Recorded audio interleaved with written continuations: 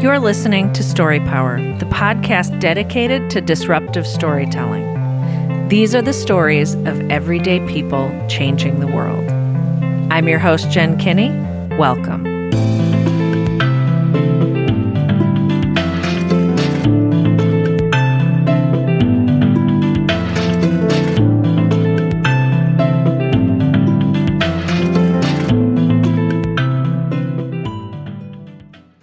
Today on the show, I'm welcoming Justin McRoberts. Hello. Hi, how are you? Good. How are you? I'm doing really well, actually. I'm excited because I don't really know a lot about you, but I'm a huge fan of your writing and your work. Thank you. So I'm really excited to have you on the podcast. You have a podcast, actually, and it's called At Sea. Can you tell us a bit about that? I am interviewing people.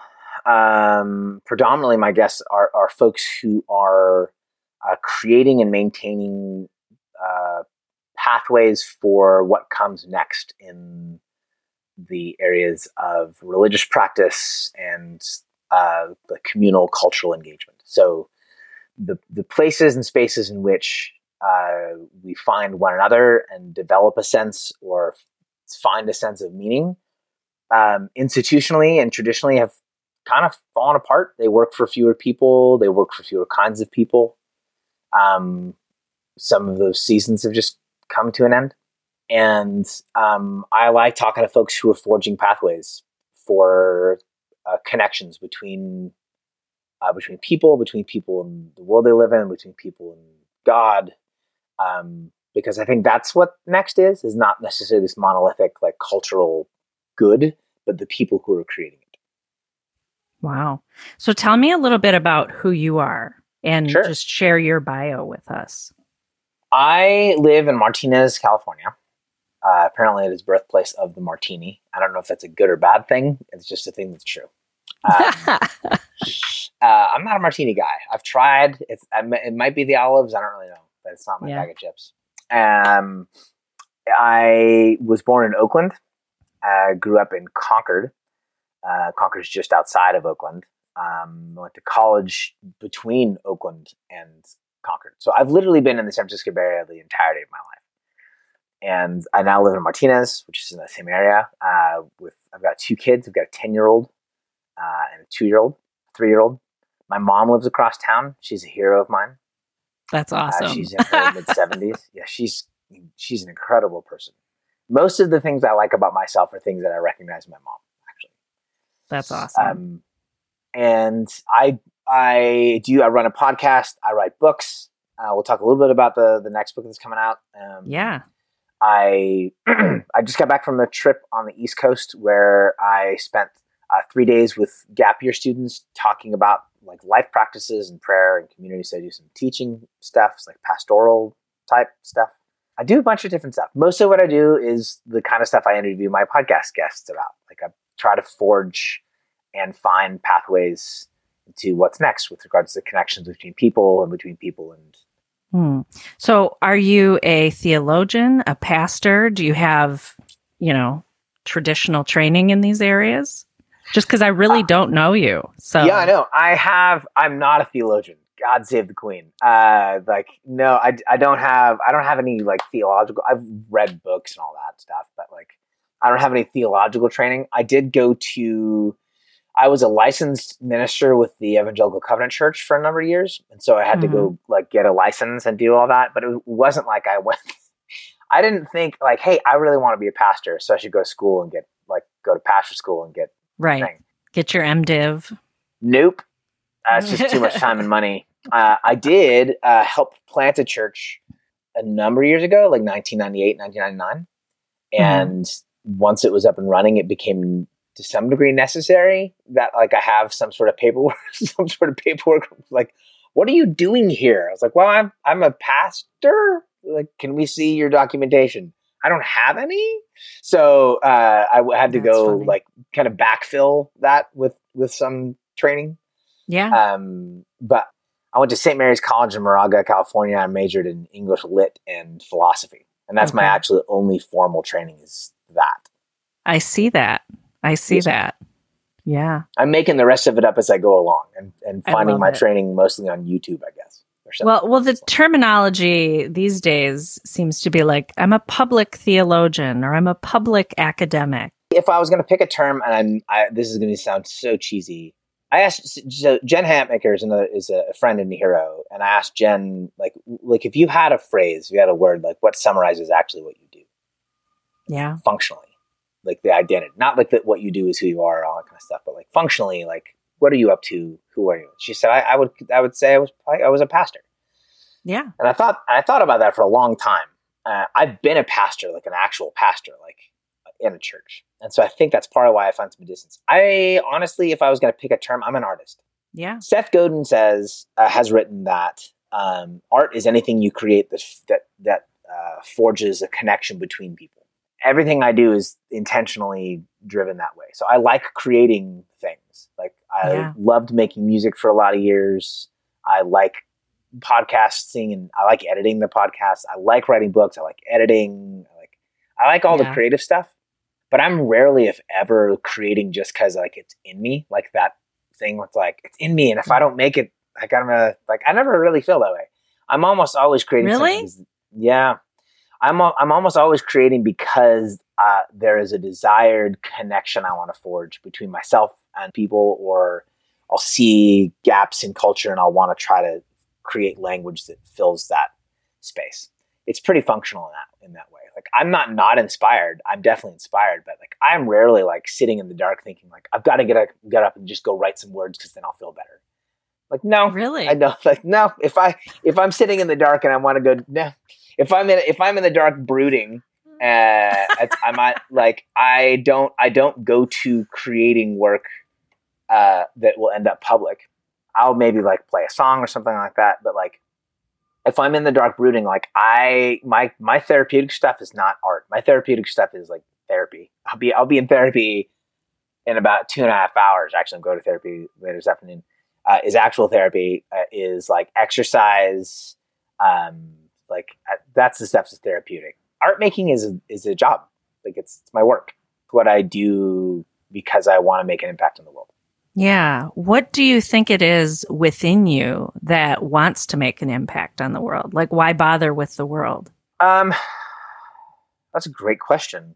So the hyper spiritual answer, which I actually really do believe, is that part of the way the love of God shows up in the world is in the chests of people who are available to it. Mm. So when it's inexplicable at times, to be honest with you, to look around and be like, why do I give a rat's ass? Right. I don't have a reason to, not really. Yeah. And there have been many, many situations where it's like, I don't really benefit from giving myself away to this thing or to that thing, but it's in me to do. And I've learned to recognize that like, that's probably divine intention and divine will, like waking up in my own heart and saying, hey, let's go take care of that person, or let's go give ourselves away. Let's go provide something over there. So I think I care because God cares. That's the cheesy, like hyper spiritual, damn near Hallmark cardish kind of answer. But I think it actually is true. Is like, I think I care because God cares through me. Uh-huh. It's almost a country song. It's really close to a country song. But I do think it's true. I think I care because the love of God exists and lives in me and expresses themselves through me in that way. That's the most fundamental truth. The other part of it is like I like people. I'm an Enneagram 4. I'm a maximizer. I'm a connectedness person. Like my personality is such that I thrive. I'm happier if I'm connected to other people, and so I care and I create in order to create. Yes, in order to make an impact on the world, but also so that I can feel connected with my world. Otherwise, I'm that like lonely kid, which I've definitely lived there, where like no one understands me. No one gets. I'm the only person with these feelings. I'm alone in my chaos and sadness, and I don't want to feel that way. So art making is also part of how, whether it's in books or music or podcasts or blogs or whatever, like it's a way for me to feel connected to my world. So that's the twofold answer. Is it very much ends up being like love people as you love yourself type of thing. Like I I create to connect with the world because I think the love of God exists in me, and I want to feel connected and at home. That's why I do what I do. That's good. I know a number of Enneagram 4s, and they are all artists. And and as I'm exploring the Enneagram, I'm an 8, so I like to stir shit. As I explore it, it's just really interesting to start to connect all of the people that I know and what their number is and how they exist and see the world. Yes. So that's really interesting. Yes. So I do want to talk about your book. So you've written 5 books, and your upcoming book is called It Is What You Make of It, is the name of the book. And it's a collection of stories from the last 25 years of my life and vocation around the idea of, around the reality that almost nothing, simply is what it is. That our circumstances are results of choices that other people and sometimes we ourselves have made. And that moving forward begins ultimately with me recognizing that the stuff I'm in, the moment I'm in, is like laden with opportunity and potential. That everything is ultimately opportunity potential, and it's a matter of will and power, time, and planning to move forward. That I'm never really stuck. Very rarely stuck. There are places and times when we are stuck in actuality, but for the most part, like whether we move ahead, whether what happens next is a decision we get to make, as opposed to just some crap that happens to us. Yeah, you had written something today, and I want to read it. You said, I realize that shifting from it is what it is to it is what you make of it is a long process and can be a bit daunting. More so when the is we have to work with, our circumstances and opportunities, is really sideways. So how long has this book been in you? Like, what has the process been like from, just what you've experienced to actualization? The book's been in me. Like, the seed of the book was actually planted when I was a freshman or sophomore in high school, which is like before roads and crap. So I'm 47. I'm 44 next week. So there you go. So there were roads when you were born. Right. I was actually, the central story to the book actually is where the book started. Is I was in speech class. I think I was a sophomore, and I was in trouble for talking in speech class, which is the thing. Like, boy, if you're gonna get in trouble, we have podcasts. Yeah, shocker. Look at it. Like, I never stopped. Right? Is it trouble or is it a job? And so Mr. Ross stopped class and said, Mr. McRoberts, and I've heard the tone, the whole thing before. And I get up and I grab my bag, and as I'm on my way to the door, he stops me and he says, "No, would you come here for a second?" And he asked me to put my bag down next to his desk, and then he walks over to this prop closet of sorts. I guess it was a prop closet. He would go in there to get like a podium or something to hold or a microphone, and in speech, teaching us to do public speaking. And he drags out of this closet this large inflated cactus, like about chest high on me, right? Okay. And he drags it and he sets this inflated cactus right next to me, and then he walks out and he sits down in my seat in the class. He says, "Okay, Mr. McRoberts, you'd like to entertain very clearly. The floor is yours for 5 minutes. Go ahead." Which is like such a great punk move, right, from the teacher. Right. Because now I'm not stealing someone else's moment. I have to create one of my own. Ooh. And so I freeze, like a completely freeze, which is exactly what he would have expected. I freeze, and I figure, at this point of the story, it's like, well, this is like, that's some sort of punishment. You could just stand there and look like an idiot for 5 minutes. But then what happened was, this is the actual seed of the book. The kid behind him, who was the kid I was joking around with, mouthing off to, said, "Oh, come on, man. Like, just pretend like you're in the desert. It's just a cactus." To which Mr. Ross says, "No, it's not." And looked me square in the face, and he says, "It is what you make of it." And it took me a minute to let that settle in. And then for the next 2.5 minutes or whatever I had left, it was an alien. It was a long lost friend. It was a horse. It was a frozen water spigot. It was and I just started inventing, because ultimately it wasn't a cactus. It in no way, shape, or form is it actually a cactus. It's the image of a cactus, but it's a piece of plastic filled with air with sand in the bottom of it, if it's anything. Right. And so whatever happened with it was mine. So that propels itself forward into, years later. Is it a music career? I don't know. What are you going to do with it? Like, you have a talent. Like you can play some songs, but are they songs? Not until you make them songs. Is it a record? Not until you make it a record. Is it a music career? Not until you've actually traveled and done the thing. Is it a church? It sort of depends on how like you shape it. Like it's all dependent upon like the making, the shaping, and the naming of the people who are at the helm. And then similarly, some of the circumstances aren't so great and opportune. So like when I lose my father to suicide in my early 20s, like what the hell do you do with that? Is that just a dead end? Right. Or does that then become this seed of compassion and sympathy? Does it plant a seed of compassion and sympathy with which I enter into wealthy white spaces and say, hey, your culture, our culture is toxic and steps all over other people's cultures. And that's going to be problematic long term. And at the same time, I don't think you understand how much it costs you to be you the way you're trying to be you right now. So here's a story about my dad. And that like, oh, so what do I do with the stuff that I'm handed? Whether it's the talents, the opportunities, and the gifts, or whether it's the actual, like the darkness and the brokenness and the shards of things. The question of tomorrow is almost always, what are you going to do with that? As opposed to the question of like, why are things the way they are? It's a fine question to ask for a while. But eventually, if I'm going to have it tomorrow, the question ends up having to be, so what do I do with it now? That's the book, and it started when I was a freshman or a sophomore. You talked about your father's suicide, but then you talked about the fact that that led you, it sounds like, on a journey of exploring what white culture does to people and the toxicity of it. I'm kind of curious about that part of your journey. Yeah, please. So both my parents grew up in relative forms of poverty. No one on either side of the family had gone to college before I had and one of my cousins. So there wasn't that type of upward mobility in either side of our families.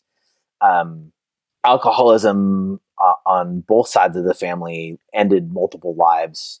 I don't know any of the men on my mom's side beyond her. Like I never met her grandfather. I've never met any of the men on my father's side of the family ever. Because they either worked or drank themselves to death.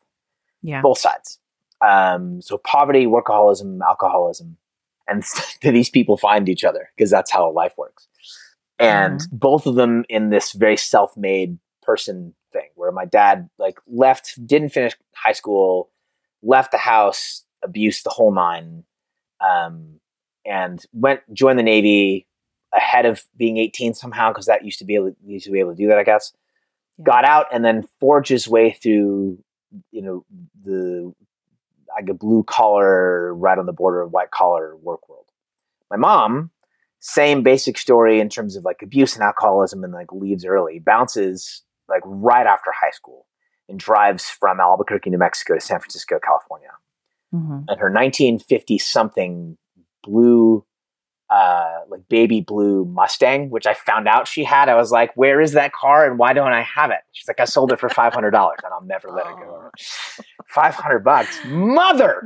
So they end up in the airline industry together, work their way up. That classic American thing, like make something of yourself. And there are limits to this, obviously.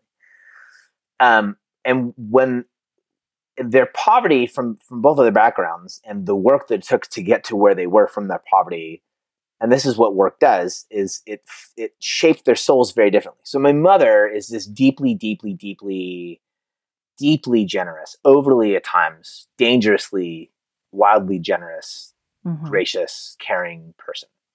And my father was not uncaring, but he was very reserved. So my father was the person who, like, my mom was the person who was like, I have worked for 5 apples, and I was given the opportunity to work for 5 apples, so I should probably give these 5 apples away because I can probably do that again. My father was the person who was like, I worked for 5 apples, and you better get the hell away from my 5 apples because I earned these, and if you take one, then I will only have 4, and I don't know where the next one's coming from. Yeah. I recognize this now, but like that tension in my household of like being thankful for what I've got, but also being scared to death that it's going to be taken away from me. I carried that into adulthood, and it was galvanized as a tension in me at the point of my father's suicide. That like I do want both things, and then because of my particular career at the time, traveling, playing music, telling stories, predominantly in white spaces, in evangelical America, which are predominantly wealthy-ish white spaces, I saw this tension. I saw this oftentimes deeply, deeply generous and at times very, very thankful church community that was also gripped with terror the exact same time that what they had was going to be taken away. It was exactly the same thing. Yeah. They were deeply generous, like would have these incredible drives. Church down the road, it's a perfect example. International Justice Mission, like 10 or so years ago, in town, they bring them in. I think they're like, this church is large for areas, like 1,700 people, 2,000 people go to this church. On a Sunday morning, they just take an offering and $75,000 leaves in the pockets of the folks from IJM. Now, we can do all the things we want to do in terms of like short-term missions and just giving money and all this kind of crap. People like, whatever. You don't have $75,000, so shut up. But like, so they give this money, but at the same time, they were also in the grips of this really, really terrifying conversation about losing their property. And like, so they were like in this, like you have this multi-million-dollar property, you're giving away $75,000 on a Sunday, but you're also scared to death about losing what you have, like over and over and over again. And what I saw was the opportunity as a songwriter and as an advocate to introduce a story that like pointed right at that tension and said, let's talk about what actual generosity looks like. Let's talk about like formative generosity. Like what's it look like to be generous in a way that doesn't just make an impact on the world, but actually changes who you are as a person. That was the beginning of me like waking up to that part of my work, that I don't want to just use the power of wealthy white folks like me to make an impact on the lives of folks who are neither wealthy nor white. I do want wealthy white folks like myself to make an impact in the world, but to do so in a way in which they are formed, shaped, and like refined in the process. One of the things you mentioned, tension, that's something that I really sense in your work and in your writing, and something that I'm really drawn to is just holding this tension between the reality and the I don't know if horror is the right word, but there's a horror that exists in the world, right? Yeah. And hope, like this tension between that. And I see you actively contending for humanity and for connecting people to our shared humanity. You had written something a while ago, and you said, regardless of how well-informed or cleverly articulated a disdain for other people might be, over time, it will disfigure my own soul. And that really spoke to me, particularly in this time for myself as somebody who is constantly pressing into and contending for justice, but also really hopeful and desiring of connecting people with our shared humanity, and kind of vacillating between wanting to absolutely burn things to the ground and then wanting to embrace people and bring them into my home and put them around my table and cook for them. Right. And so I'd love to hear more of your thoughts on that and that aspect of your work. Yeah. I mean, I find it in myself, right? Like insofar as this is all, almost everything I do is to some degree, some form of psychotherapeutic projection. I do what I want to see in the world, as a good artist theoretically does. So I find in myself, like I end up being my own worst enemy. Like I'm the person who does myself the most harm. And because that's true, there are things about me that if I'm honest about it, I really disdain. I don't like that about me. Like I don't like some of the fears that I carry. I hate them, in fact.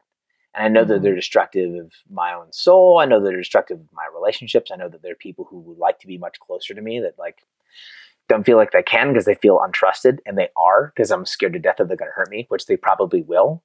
And all like I hate that about myself. Yeah.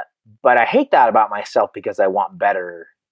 So in other words, I can hate something about myself and then allow that to be definitive of how I see myself.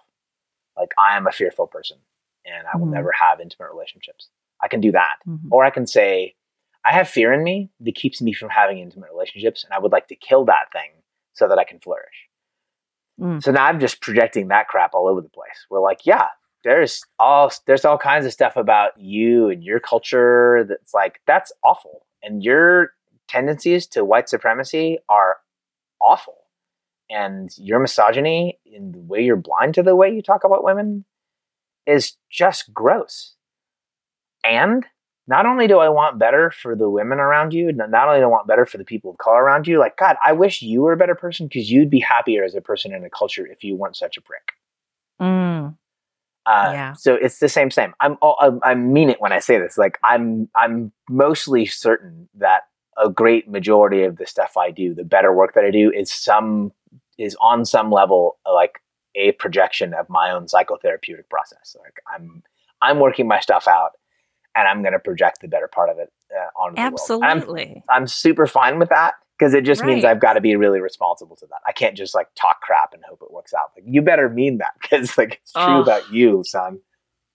Yeah, that is good.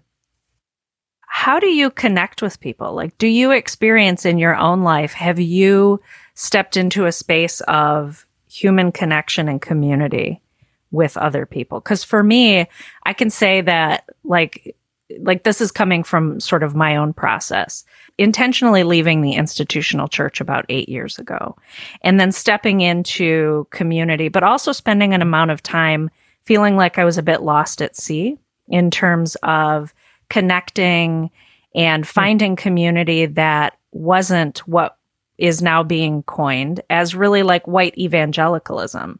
I'd love to talk about that a bit, if that's something that's kind of on your mind or something that you've gone through. Yeah. Like, I think what you're asking is like where do I feel, I think like you're asking, like, where do I feel home? And like, where do I feel a sense of connection with people? Yes, that is what I'm asking. Yeah. Like I don't identify as an evangelical. Right. I certainly identify with evangelicals. Mm-hmm. I didn't want to have what I had and be who I was. Like, it would have been easier for me to be like, oh yeah, I don't associate with them, or that's not who I, that's not who I hang with. But it totally is. Like, they're white, Western, predominantly straight, predominantly male, evangelical. Mm-hmm. And I actually do feel not just an affinity, but like home among them. And not because like I like your culture, but it's sort of like you grew up in your own household and you're like, you come home for Christmas and you're like, I definitely feel home here. And also it smells like cheese. Can we talk about that? Has it always smelled this way in here? Why does it smell like cheese? Can we deal with that? You know what I'm saying? Like, at some point you're like, it's still home, but you get old enough and you have enough distance to like notice the things that are like, oh, that's not right. Mm-hmm. So I still feel home here. It's just, I'm an older brother and a father. Mm-hmm. And so I feel more invited, capable, responsible to like moving the furniture around and saying like, I know that this is the way it's always been, but if this is my house and if I belong here, then we're not going to keep this in the living room anymore. And we'll have a conversation about it, but I think we're wrong to keep this here. What does the redecorating of the house look like? Like, what are the things that you really feel passionately about and want to see change and work and endeavor to change?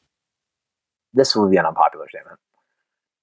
Like, honestly, transformative justice work. In other words, if the thing you're going to do as a church body or as a person isn't transformative and formative for you, then don't do it. As effective as it might be among the people you are set out to serve, if it doesn't change you in the process, don't. Because we've done enough of that.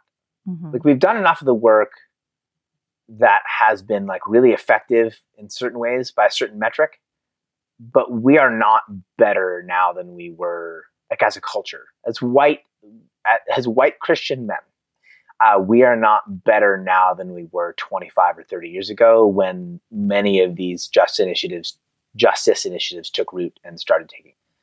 We're not better. 79% of us still voted for Donald Trump and led, and people who looked just like us, led by people just like us, led an actual like revolt at the Capitol. Like, we're not healthier. People are more scared of us now than they used to be. People are more fed up with us now. Like, we're not better. We don't have better relationships. We have not changed enough.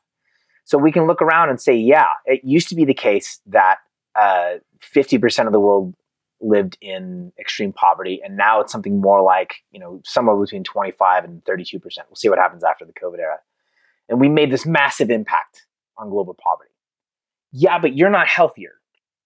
And so you made an impact. You did a really great job, and you're still sick. So whatever you do now, you can be effective. So let's decide to do things that are actually going to change you in the process.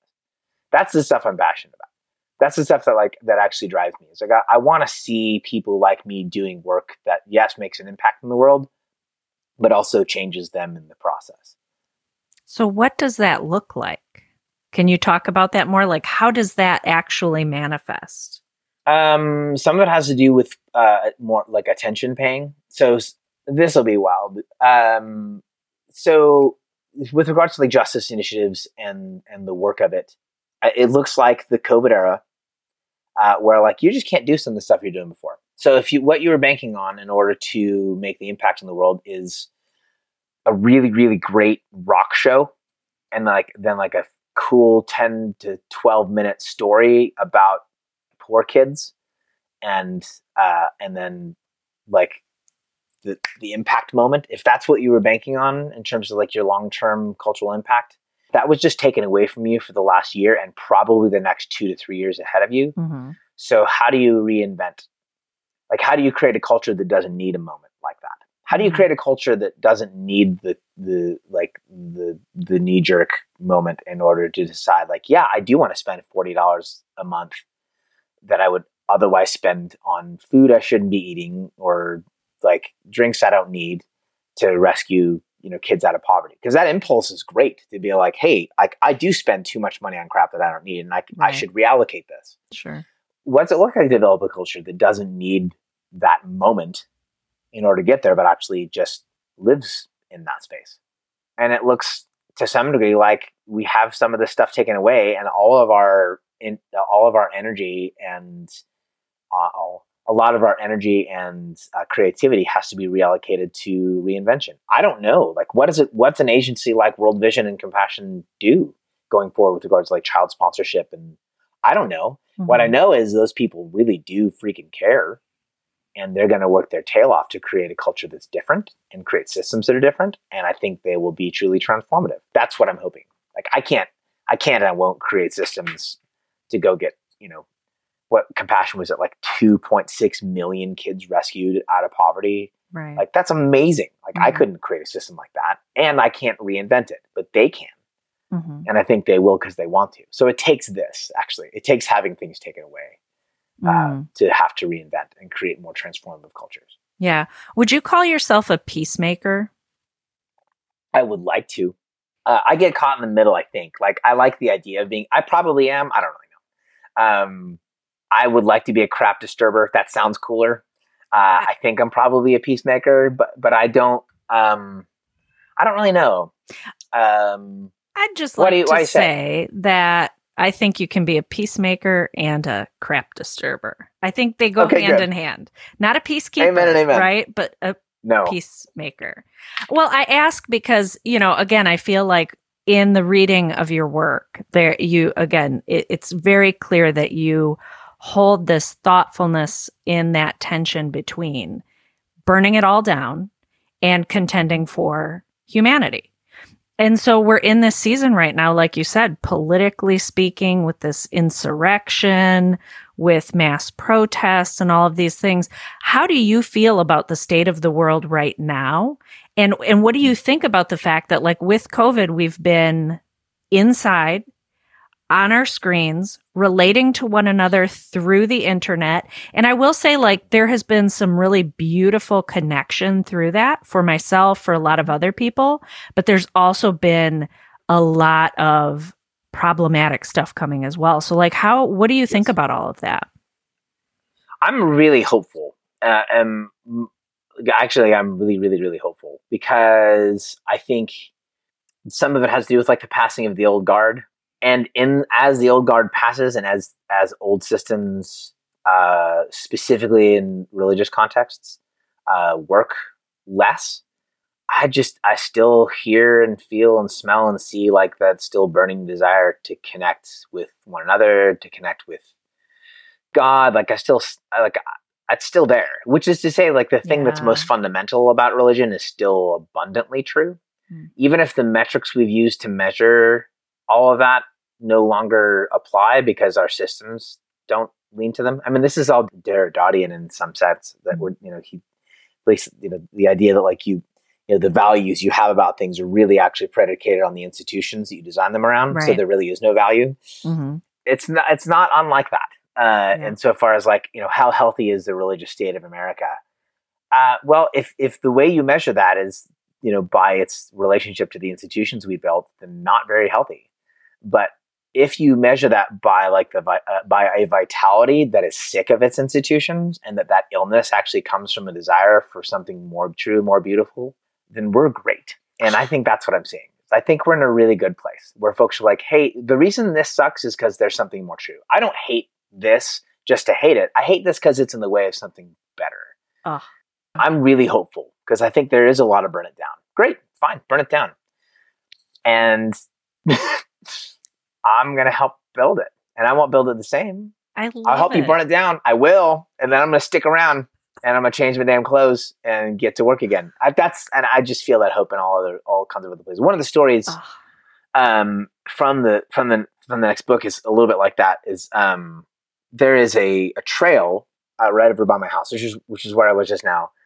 It runs to a park near my house, and so there's like a series of parks and lakes, and in between those lakes are these little creeks, and the trail kind of weaves around the lakes and kind of goes over through the creeks. There's a point in the trail where when it rains more, you can't really clear the trail. So you either end up at that point like turning back around and going back, which can suck because it's a little bit deep, or slogging through and getting your feet wet. So this is a few years ago. I'm jogging and I'm coming up to that point, and I know because it's been raining that I'm going to have to make that choice. But I get there and there's a bridge. Someone built a bridge, and this is like half a mile into this like wooded area, this park. So it's like a bit of a thing to have carried like wood and nails. It's like a bridge, like a person crossing the bridge. And I was like, that's amazing, like super inspired. So I run home and I tell my wife, I'm like, someone built a bridge. And a couple days later we go out and it's like literally those moments in like horror films where like, no, there's a dead body, but then when you bring your friends there, the dead body's gone. Yeah. Like this was that moment. It was like, she was like, where's the bridge? I'm like, I swear to God, there was a bridge here. I'm not telling. So she's like, where's the bridge? So as we get closer, we notice that there are shards all over the place. That someone, just like someone had taken the time to build a bridge, someone else, I'm assuming, had torn it down. And not just like torn it down, like it was like shredded. It was all over the place. The pieces, wood, nails. And I was like, that's really sad. Like my wife said the thing that you say is like, why would you do that? Mm-hmm. Like, why do people do that? And I'm like, I don't know. A week later, I'm jogging back through there. And as I come up on that spot, there is another bridge. And as I get closer, what I notice is that bridge is like, there's a lot of new wood, but then some of the pieces are made up of these old bits from the first bridge. As if to say, like, this person who made it, I'm assuming is the person who fixed it. As if to say, like, I saw what you did, and I saw you tore it down, and I don't know why you did. But I care more about what I'm making than you care about tearing it down. And so feel free to tear it down. But I'm going to build it again, and I'll use whatever you leave that's usable. And if it's not usable, I'll go get new stuff. So I'll make something old new, which like there's a great ending, but it's not the end. So I think it was the following day, as I'm going back through there, it's gone again. And this time, instead of being able to tear it down, because it was built very differently, whoever this was like dragged the bridge like way up the creek, and it had like stopped the water, and so it stopped the creek, so the creek had to work its way around it. So now it's this big sloggy mess, and so now like the whole area is like soppy, disgusting, and it's worse. Wow.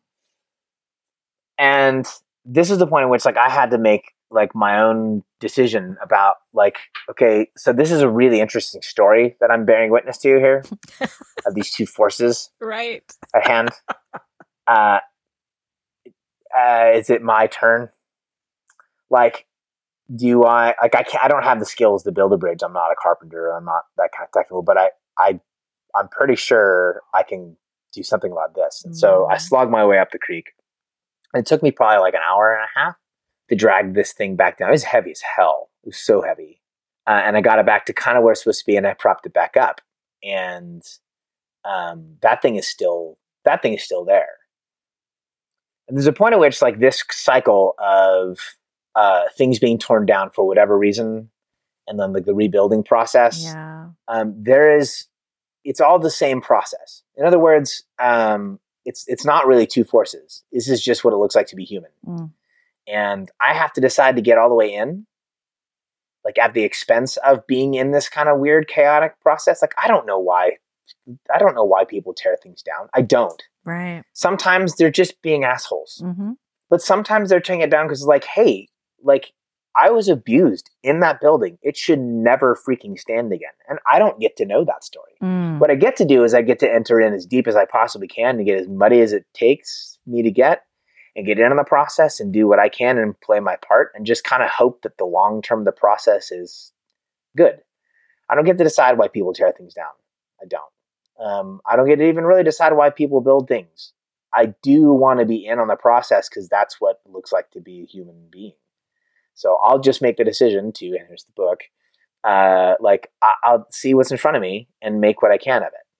And then hope that the rest of it gets filled out by grace and goodness. That's beautiful. I was going to ask if you are a hopeful person or if you have hope, and you had already answered that earlier, saying that you really do hope. Yes. Why? Like, why do you hope? What is it? Because it sucks not to. Like, I've been in seasons where it's like I just didn't expect good things. I didn't expect good things from God or from myself, or I didn't, and it was worse. Like despair sucks. Despair sucks. So there's that great, it's a great moment in Dark Knight Rises. It's a Batman reference, and I apologize to all your guests for whom it's like the hell. Where Bruce Wayne, Batman, has been beaten down, and Bane, the bad guy, has taken him off into wherever he's taken him off to, and he's showing him the prison he's in, and there is a way out that's just really, really hard. And so he's like, and he explains that the reason they put this hole up there that makes it look like you can crawl out is because there's no despair without hope, and that's his whole thing. Bane's whole thing is like the purpose of hope is to really deepen like the darkness of despair, but ultimately like all there is despair. And he's not entirely wrong up to a point. The other side to that is, which I've gotten to as well, where it's like, I am a naturally hopeful person. And in my natural hope, I wrote this yesterday too, that there's this really thin line, and it's not thin line. There's a line between like hope and foolishness. And I don't see that line really well if I'm moving too fast. So, hope is really, really, really good. It's a great leader. It's a terrible play caller. So, I want to be led by hope, but I want my reason, and I want a little bit of pain to help guide my decision making. So I want hope to drive me, and it always has. But there's a point at which like I'm driven by it, and like good things will happen, and good things will happen, and good things will happen, and then I end up like wounded and injured and despising myself and other people. And like these little pains and injuries and scars are like, hey, we're down with the hope thing. Like that's cool. Just know that like when you hit things at that speed, it hurts like hell. So keep moving in that direction. Just slow down a little bit enough to see the freaking trees. So that we don't end up this hurt. So like despair is worse. It's just like, I would rather like the pain of not moving, like the soreness and the stiffness that comes from not being active and not moving is worse than the pain of getting hurt along the way. Because it's not counterbalanced by the thrill of the tiny little victories. I would rather be driven by hope, get hurt and get wiser, than not move and get stiff and just end up feeling older with time. That sucks. Yeah. So what gives you hope? I like really small stories. Like the last 3 or 4 years, I've spent a lot more time coaching pastors and artists and ministers and entrepreneurs. And I've really liked these really small stories because they provide like really intricate details about how things get better. That stuff feeds my actual hope. Like this is what I mean by like the slowing down and paying attention thing. Yeah. Is like the hope of, so, it's a really cool, hopeful, not cool. It's a really easy, hopeful thing, but like, we are the generation that will see and bring about the end of global poverty. And you're like, and then you come to the end of that year and you're like, it's worse. It's like, wait, what happened? I like that kind of thrill, but like but it doesn't really drive me anymore. Mm-hmm. Like, it's like, one, you're not the generation that's going to see it. Right. So it's not really true. But like, it's too distant. Mm-hmm. It's like this big, it's way the hell over there. It doesn't feel close to my own life, and it does not look like my own life. Mm-hmm. Because when I look at the big swaths of massive movements in my life, like nothing is that victorious. But when I listen to stories about someone who's like, I was $16,000 in debt, which doesn't sound like a lot of money, but it had me trapped in a corner and I couldn't blah, blah, blah, et cetera. And then I finally asked, 4 or 5 friends if they would come alongside, and they did. Like these little bitty stories of folks, like that stuff actually gives me hope, where I get to see like on the granular level, like I had to work through forgiveness with this friend, and we've been fighting. Or like we haven't been fighting. We've been in tension for like 7 years, and like we finally sat down and it's like a 2-hour conversation, and we realized this, that, and the other. Like those little stories give me hope because they actually look like my life. I'm like, oh, I recognize that. I recognize looking at $16,000 of debt and being like, shit, I don't know what to do. Yeah. I recognize feeling that tension with a friend and being like, I do need that 2-hour conversation that I really don't want to have. Like those stories give me hope, like feed the hope in me, because they look like my life, and they look like the kinds of tensions and victories that I can actually have. Hmm. Very cool. So of your books, I'm just curious, what's your favorite book that you've written? Do you have one? This is my own curiosity. Really like, no. They're all so special in unique ways. All my children. I love all my children. I'm sorry. Yeah, it's not true. No, it's not true.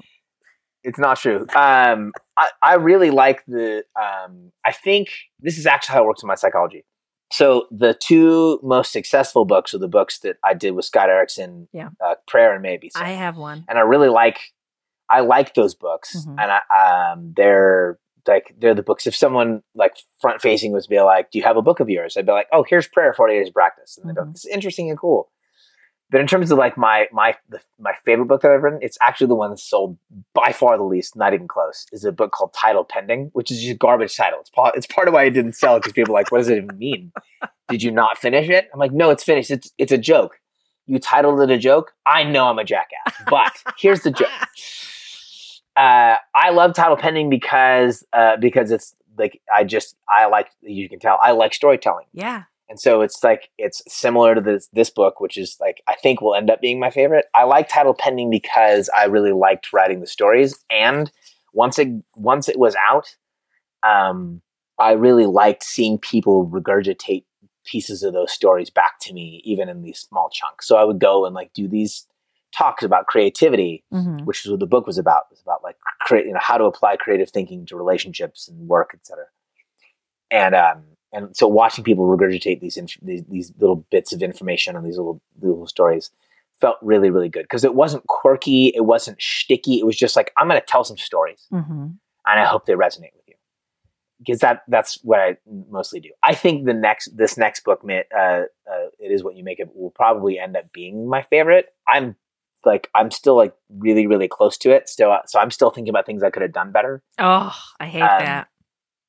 Yeah, and I'm right on the edge of being over it, and at the point at which like I think I turned in like a thing and like they said, tomorrow I have to turn a thing tomorrow, like final edits to this little section, and then I'm done, and then my brain will be like, okay, we're all finished thinking about how to make it better, because you can't. Right. So lock that door. I think this will end up being my favorite, but Title Pending is my favorite. Okay. Of the books I've written. That's really cool. Before we finish up here, is there anything else that you wanted to talk about? I not really. I did want to say, and I'm not doing this just to do it. Like, I'm really glad you're doing what you're doing.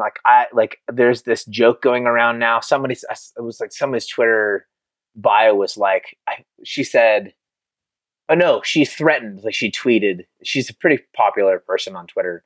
And she tweeted, she goes, I think I'm going to change my Twitter bio to say I don't have a podcast. Which is like a whole joke, right? Right. Like, it's oh my funny. gosh, all it's the funny. podcast Like, hate, right? everybody's got a podcast. And it's and folks are talking about it like it's a problem. And I just actually don't. I think it's great. I think it's awesome. I think it's more than awesome. Because I think podcasting is still like barely in its infancy as an art form. Right. I mean, for God's sake, I mean, Facebook is like, what, 17 years old? Like, it's 17. It's a freaking teenager. That's it. Right. It feels like it's been here forever. Right. Right. It feels right. It feels like it's been forever. But Facebook is like, it's 17 years old the way it exists now. Right. You know, Twitter's younger. Snapchat's like barely born. Like, I mean, like, that's so funny. Podcasting is I think nowhere near what it can and will be. Right. So I really like seeing I like what podcasting does with regards to storytelling and connection. Yes. Again, my whole thing is like people connecting with people and people connecting with God. Mm-hmm. That's it. That's what I'm about. Exactly. I love what podcasting does. Mm-hmm. And I think we're like right at the cusp of the beginning of vision for what the thing can be. Mm-hmm. And the way we really get there healthily is not if you have these massive monoliths where just the pros with massive budgets get to do the thing, but we're like folks like you and I are like, I've got $400 worth of gear and that's it. And I'm just going to bust my ass and make this as good as I could possibly make it. And that's going to force my limitations will force creativity. Yes. I'll end up and you and I both know this, like my guest list, I decided this season was like, I could spend a bunch of time and energy like trying to chase down like this guest and that guest and like, oh, I've got to get Van Jones. Like, I'd love to freaking have Van Jones. Like, he's like my ideal guest. Like, I want to talk to Van Jones. But like, you know, a couple of my guests recently are like, you know, people have like never been on a podcast before, and their stories are amazing, right? Like highlighting what's happening on the granular level. This is what human life looks like, because that's the thing we're trying to get to all the time. We talk to celebrities not because we want to know what it's like to be a celebrity, but because we want to know what it's like to be human, and they provide a broad doorway into that story. So I love that podcasts like yours and mine. Like, I spend time with people, and then lift that up to like whoever the hell will listen, and that now I've sort of like. I've kind of blessed and sanctified this like otherwise mundane everyday thing. And like, here's a conversation I had with someone who runs a coffee shop. That's what they do. Right. And they're, you know, local coffee shop owners. And now it's not that like my podcast is the thing, but like now I've put this like forever and ever and ever online, and it will live like there's this sanctification, beautification thing that happens. I just love that with podcasts. So I'm all that to say, I'm really glad you're doing what you're doing. I think you're good at what you do. And don't give in to the thing. It's like, oh, everyone's got a podcast. And you'd be like, yeah, it's fine, but I got mine. And have you heard it? Yeah, no, it's funny because there was all this podcast hate on Twitter a few weeks ago. And I was like, hey, you know what? I'm not taking part in that. I don't know if you know my story. I started a podcast called Speaking of Racism a few years ago. And literally my thing is, I had not listened to podcasts. I decided I was going to start a podcast in true 8 form. An hour later, I downloaded an app and I started talking into my phone. And this is before they even had an editing feature. So I tell people like I'm squatting down in my closet and my kids and dog are making noise and I'm creating this podcast, putting one foot in front of the other, got on Instagram. And then within about a year and a half had like 70,000 followers on Instagram and, you know, like 500,000 downloads on the podcast. And it's so great. And it's grown into a community podcast. My co-host who came on became the owner of it. She's a Black woman and anti-racism educator. And we really wanted to make sure that Black women were leading this. So she took over ownership of it. And it was just this collective thing. But I love the average everyday person, right? And the power that we have as individuals to change the world. And it's so weird, Yes. like the cult of personality and the way that people, put you up on a pedestal after you've been on social Yes. media for a period of time. And I'm just like, Yep.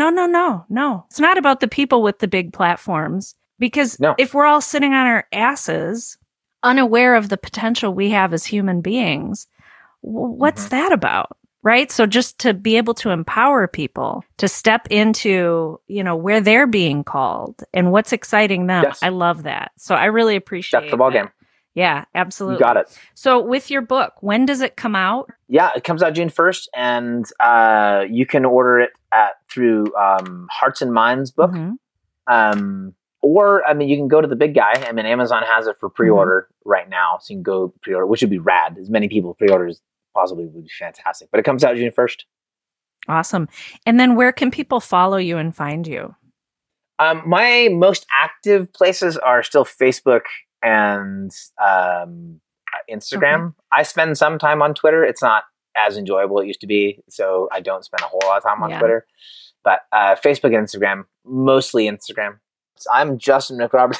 I'm Justin McRoberts everywhere I go. You're the lucky one who got that, right? I guess so. There's like me and like 3 other dudes out there named Justin McRoberts. So That's they funny. they didn't get it first. I'm older, I think, than all of them. Thank you so much for coming on the show. My pleasure.